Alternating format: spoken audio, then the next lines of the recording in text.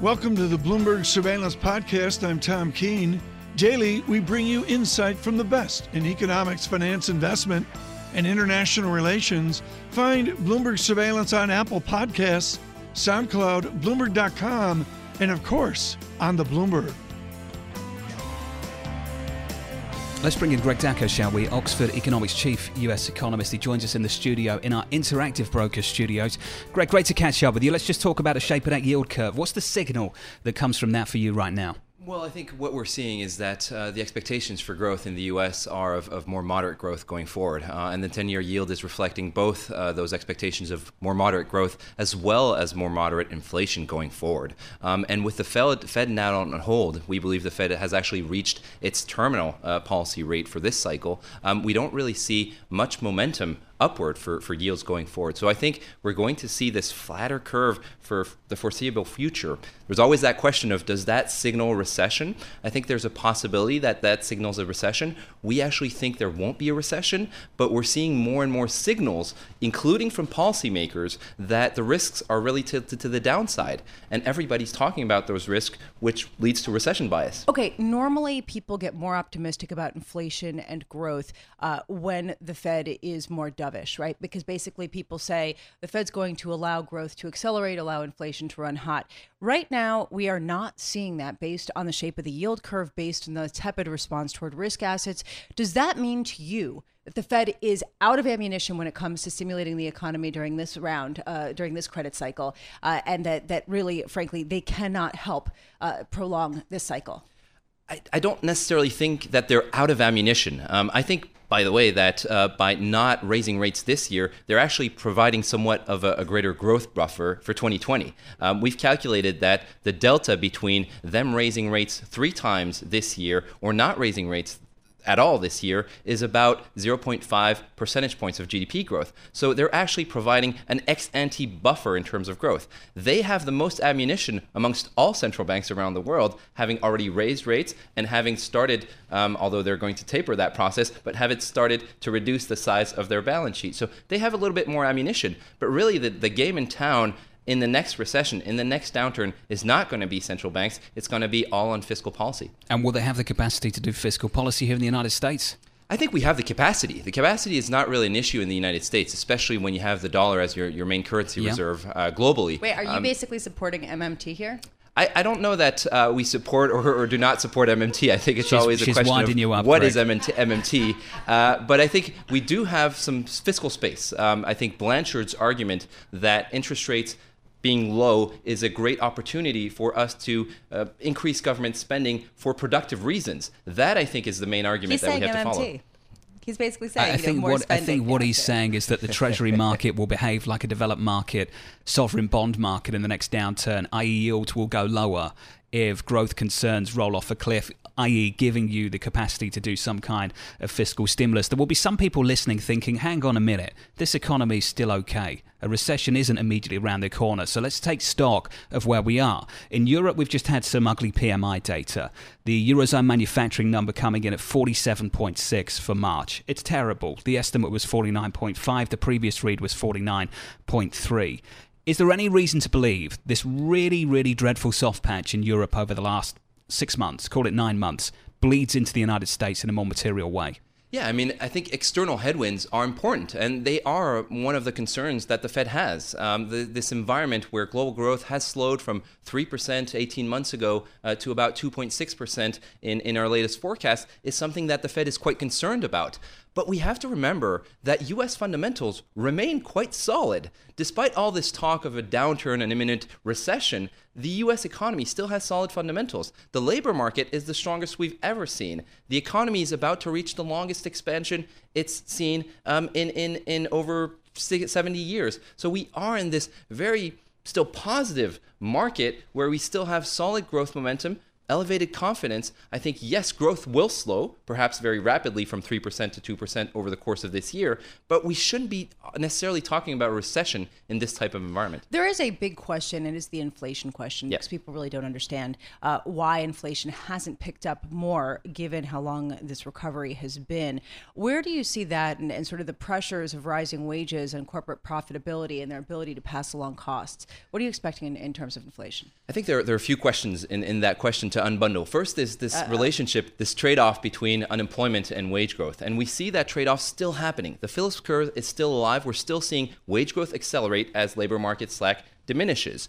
Whether that is passed on to inflation is the big question. And I think we're seeing less of that pass through to inflation in large part because of increasingly anchored inflation expectations. The trade-off between the two has essentially halved over the last 20 years compared to the 20 years prior to that. So we're not seeing much pass through. And actually our view is that inflation is really not going to break to the upside in any significant way. And that's, I think, a big reason why the Fed is reconsidering its strategic framework and thinking about catch-up models, average inflation, price level targeting. Those are all things that the Fed is considering right now. Hey, Greg, great to catch up with you. Really interesting morning to catch up with you as well. Greg Daco there, the Oxford Economics Chief U.S. Economist.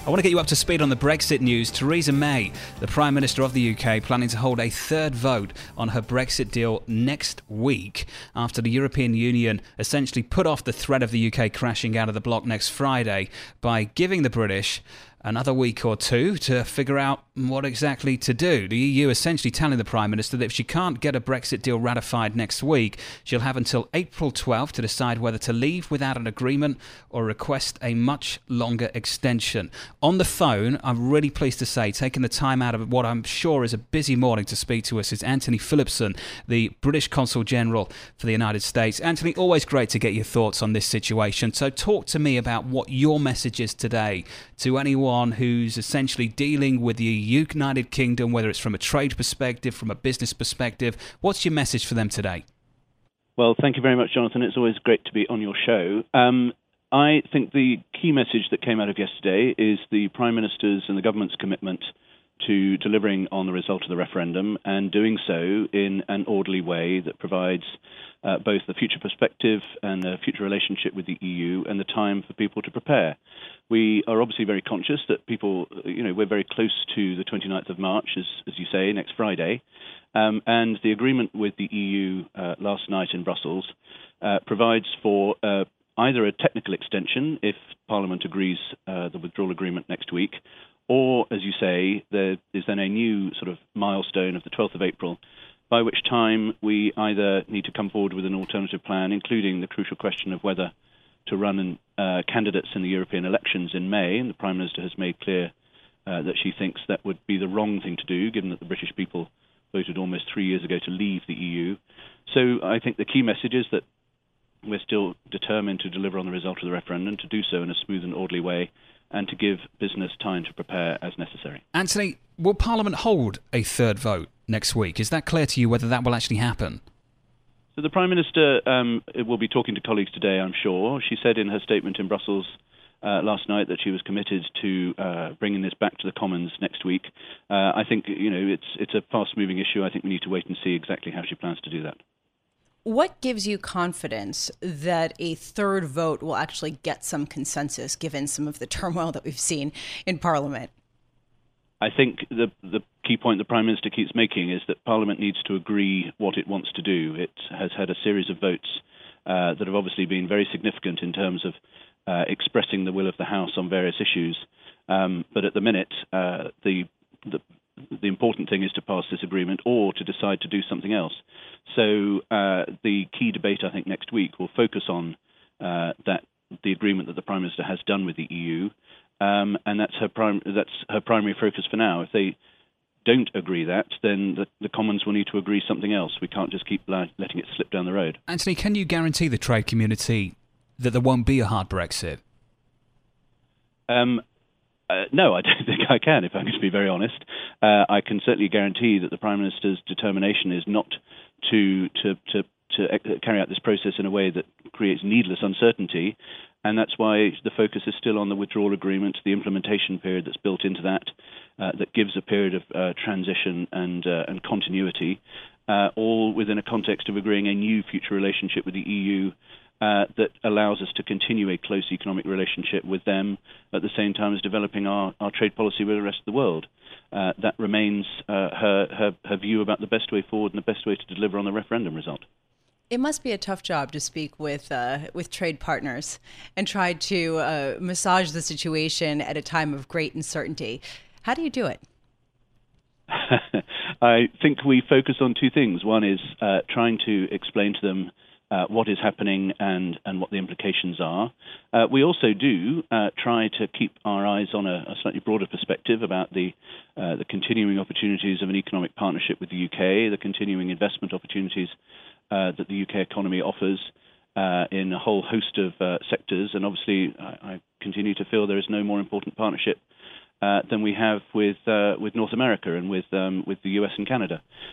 We do try, as I say, and keep our eyes focused on that forward agenda. We're, for example, in a couple of weeks here in New York, we're doing a big event around that we call Designing Our Future, that is trying to build the partnerships with the business community, the academic community, building on our industrial strategy, but also a lot of what's going on here. So we try to offer assurance and explanation where we can, at the same time as talking about future opportunity. Antony, always great to get your insight. I know this morning will be incredibly busy for you, so we appreciate your time here on Bloomberg Radio. Antony Phillipson there, the British Consul General for the United States.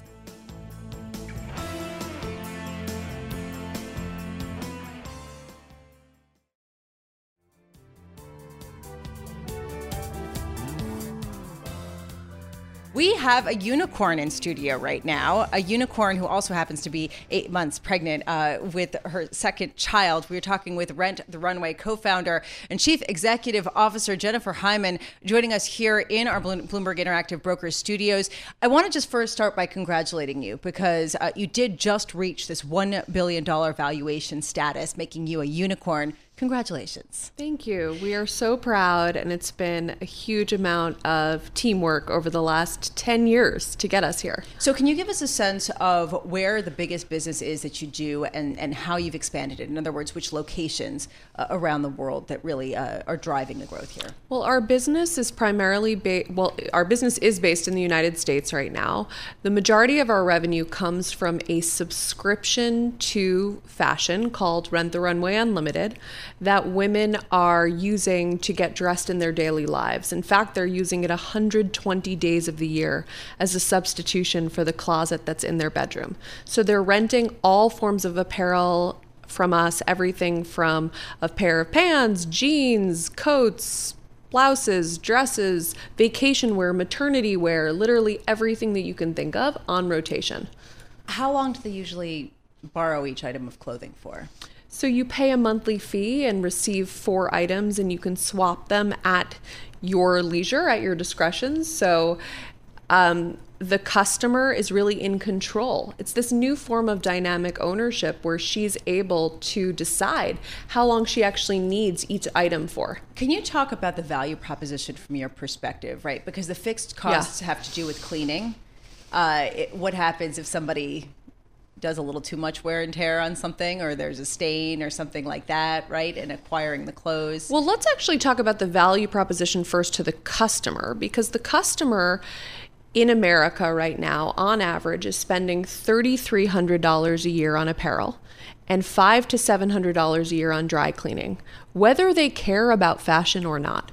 You are down $4,000 a year. And that doesn't actually vary that much based on household income. So even at lower household incomes, this is still this fixed expense that people have because they work and they need to show up at work looking professional. So now for $160 a month, so less than 50% of what you would have spent on fashion for the year, you're getting unlimited choice of millions of items. You're getting $40,000 worth of value in terms of the cost of the product that you're getting, free dry cleaning, you're saving time, and it's much more sustainable. So you don't have that waste of the 80% of your closet that's not regularly used. From our standpoint, in terms of how we optimize our own costs and profitability, we have known that this company is primarily about logistics and technology from the very beginning. So we vertically integrated the company 10 years ago. We've built out proprietary reverse logistics technology, including the largest dry cleaning operation in the world. So we are real experts in how to restore clothing to perfect condition and utilize it multiple times throughout its life. So when you're raising money, which you just did, you just had a fresh capital raise of $125 million from investors, co-led by Franklin Templeton and Bain Capital. Other investors have included T. Rowe Price, Hamilton Lane Advisors. What are their main concerns at a time investing in retail in 2019 in an era of Amazon and a steeply competitive environment? Yeah, I think the investor set thinks more towards the sharing economy as it relates to a Rent the Runway comp than they think about retail. Where if That's you really interesting. Look at millennials and Generation Z, dynamic ownership has already overtaken our lives when it comes to our digital footprint. Music, entertainment, books, everything that we want is in the cloud. And Rent the Runway is providing those same options for the physical world. You know, our goal is to become the Amazon Prime of rental and make it fiscally irresponsible for anyone to not have a subscription to Rent the Runway. What kind of bargaining power do you have when it comes to purchasing the clothes? So, of course, the company is growing rapidly. So the amount that we purchase from designers has gone up a lot every year, and that gives us increased purchasing power. But I think what's more exciting to the designer brands that we work with is the data that we're providing them and the millions of new customers that we're able to introduce to their brands for the very first time. Remember that for these designers, their primary distribution channels in the past have been via department stores, and those department stores are catering to a woman who is above the age of 50. Whereas most of the Rent the Runway customers, 99% of Rent the Runway customers are below the age of 50. In fact, our median age is 29. So we're introducing 30 years worth of women to these brands for the first time and developing that brand affinity early in their lives. What kind of data is helpful in determining this? I mean, is it basically what kinds of clothes somebody has liked in the past? That's data that almost everyone can get. Like, you can look at sell-through rate, you can look at preferences online and figure out what people like. But what was missing from the retail industry is what happens after someone purchases the product? What happens? Do they actually wear it? How often do they wear it? Do they like how it looks on them? How often? What quality is that item in, and how many times can it be used over its lifetime before it falls apart? So we have this precious source of data that we call our post-order data of what happens once it is at home in a customer's closet. Because a lot of brands have high sell-through rates but very low loyalty rates. And they have no idea why the customer is not coming back to them. And we're able to solve that for them and let them know, is it because of the item quality? Is it because of fit? Is it because, it just went out of style, etc.? So if somebody basically, for all intents and purposes, buy something and stick it on the shelf with a tag still on it, never wear it again versus in order to receive the next items in our unlimited subscription, you have to tell us about the items you just wore.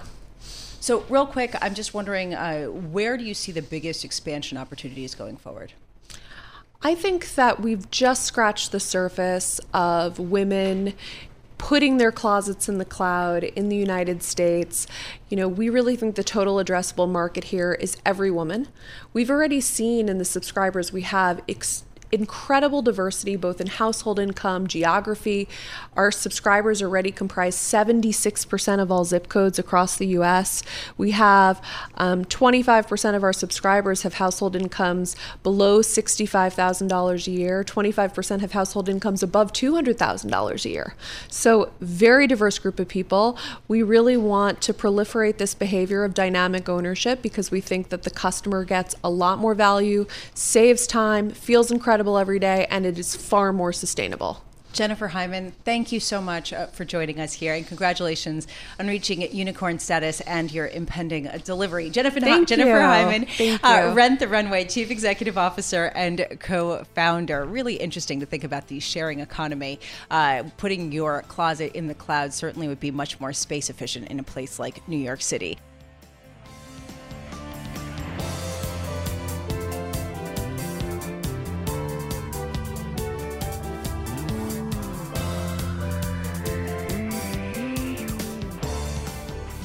The news out of Washington continues unabated, as it has been for some time. And at this time, on Fridays of every week, we have our friend Margaret Brennan to help us break it down. Margaret Brennan, of course, is a host of CBS's Face the Nation, which you can see every Sunday on CBS and on Bloomberg. Margaret, thank you so much for joining us. I just wanted to start off by giving us a sense of where you think the Mueller investigation is. We've been waiting for the report for seems like several weeks now. Can you give us the latest? Mm-hmm. Well, every Friday, I think all reporters across the country hold their breath and wait. We don't necessarily have any indication it'll be this Friday, but we do know that the special counsel's office has been shrinking. A number of the investigators who have been on staff are slowly leaving as their portions of this probe wrap up. So that indicates they are getting closer to the end. But as to the official day that the report will be finalized and quietly transmitted to the Department of Justice, we are just waiting to see. Of course, the bigger question then is what happens next. It'll be up to the Attorney General to make a decision to act on the Mueller report if there's anything in it that warrants action. And it'll also be up to him in many ways to decide what becomes public. The president just yesterday said that he does think portions of it should be public, which is a reversal from his prior position, which is that it would be a call for the Attorney General. Margaret, I am interested in how the economic backdrop fits into the ongoing political drama, in particular the U.S.-China trade discussions, because President Trump has come out recently and cast a little bit of cold water on expectations that a deal will go through easily ahead of the meeting with Xi Jinping. Can you give us a sense of what you're looking for there? Well, we know U.S. negotiators, it was very deliberately leaked, are headed to Beijing in the following days. That includes the Secretary of the Treasury and the U.S. trade negotiator, Robert Lighthizer. So there is a desire by the Trump administration to continue to hold out hopes that they get to the point that there is a deal brokered between the U.S. and China in the near term. The president continues speaking as if it is very much within grasp. But of course, what we hear details about are the things that have to do with trade of goods, like buying more soybeans, doing things that will have certainly political resonance for supporters of the president who have been hurt directly by tariffs, some of the farmers in the heartland of this country. We're hearing a lot less detail about the things that were at the heart of this dispute in terms of the really tough reforms that the administration says China has to undertake in terms of its business practices, in terms of how it handles private investment. We just don't know if they are there yet at what the Trump administration says are their goals out of this. But I would expect in the coming weeks to continue to hear some talking up of the possibility, the practicality we just don't have a lot of visibility into. So, Margaret, we're getting closer and closer to 2020. The Democratic field of potential presidential candidates continues to grow. Has anybody, I guess let's start with Joe Biden. Where do you think he is? I know there's been some concern about fundraising. Do you think he is really going to go all in here? Well, everyone has been waiting for him to make it official. As one Democratic fundraiser said to me, it's like waiting for Godot. But this particular Democrat does know, as do other Democratic sources who have been speaking to CBS News, that the vice president is very much getting ready to pull the trigger, doing some work in terms of alerting fundraisers that he's getting into the game. One of the concerns among some Democrats has been the big money donors have been waiting. Some felt burned after 2016 that they went all in on the candidate and obviously didn't get the return on that investment, so to speak, that they had hoped for. And that at this point, a lot of the fundraising are smaller dollar more activist types who are donating to campaigns. And some of that's reflected in what you're hearing with a more progressive sort of policy line from Democrats responding to what they're hearing from or activists and those donating early on. The big money is kind of waiting to see who pulls out in a really crowded field. And if the vice president jumps in, he's already got the name recognition, so he doesn't need to take a lot of time to do that slow build across the country. He goes in as someone who's run at least twice before for president, and as a vice president and been in the Senate for so long, people know who he is. So, Margaret, who are your guests this weekend? Well, we are still working on the lineup, but at this point, we have two big points of discussion. One is with Hakeem Jeffries, one of the top Democrats in the House, part of leadership there, who has been very frustrated and vocal in recent days that the White House isn't turning over documents that they've requested regarding a number of different lines of inquiry, including this latest a revelation from House Oversight that Jared Kushner, the president's son-in-law, was using private communication, text, email, messaging apps, WhatsApp, for official government business. Sound familiar? That was the Hillary Clinton criticism launched by President Trump during the 2016 campaign. We'll also have on the show retired Marine General John Allen, who ran the campaign against ISIS previously, and he'll talk to us about what was actually accomplished on the battlefield in Syria and Iraq. Margaret Brennan, thank you so much for joining us. We look forward to that. You can hear Margaret Brennan this weekend on Bloomberg Radio. Listen to Face the Nation Sunday at 2 p.m. in New York, Washington, D.C., and now Bloomberg 1061 Boston, Newburyport. That's Face the Nation this Sunday at 2 on Bloomberg Radio. Thanks for listening to the Bloomberg Surveillance Podcast. Subscribe and listen to interviews on Apple Podcasts, SoundCloud, or whichever podcast platform you prefer. I'm on Twitter at Tom Keene. Before the podcast, you can always catch us worldwide on Bloomberg Radio.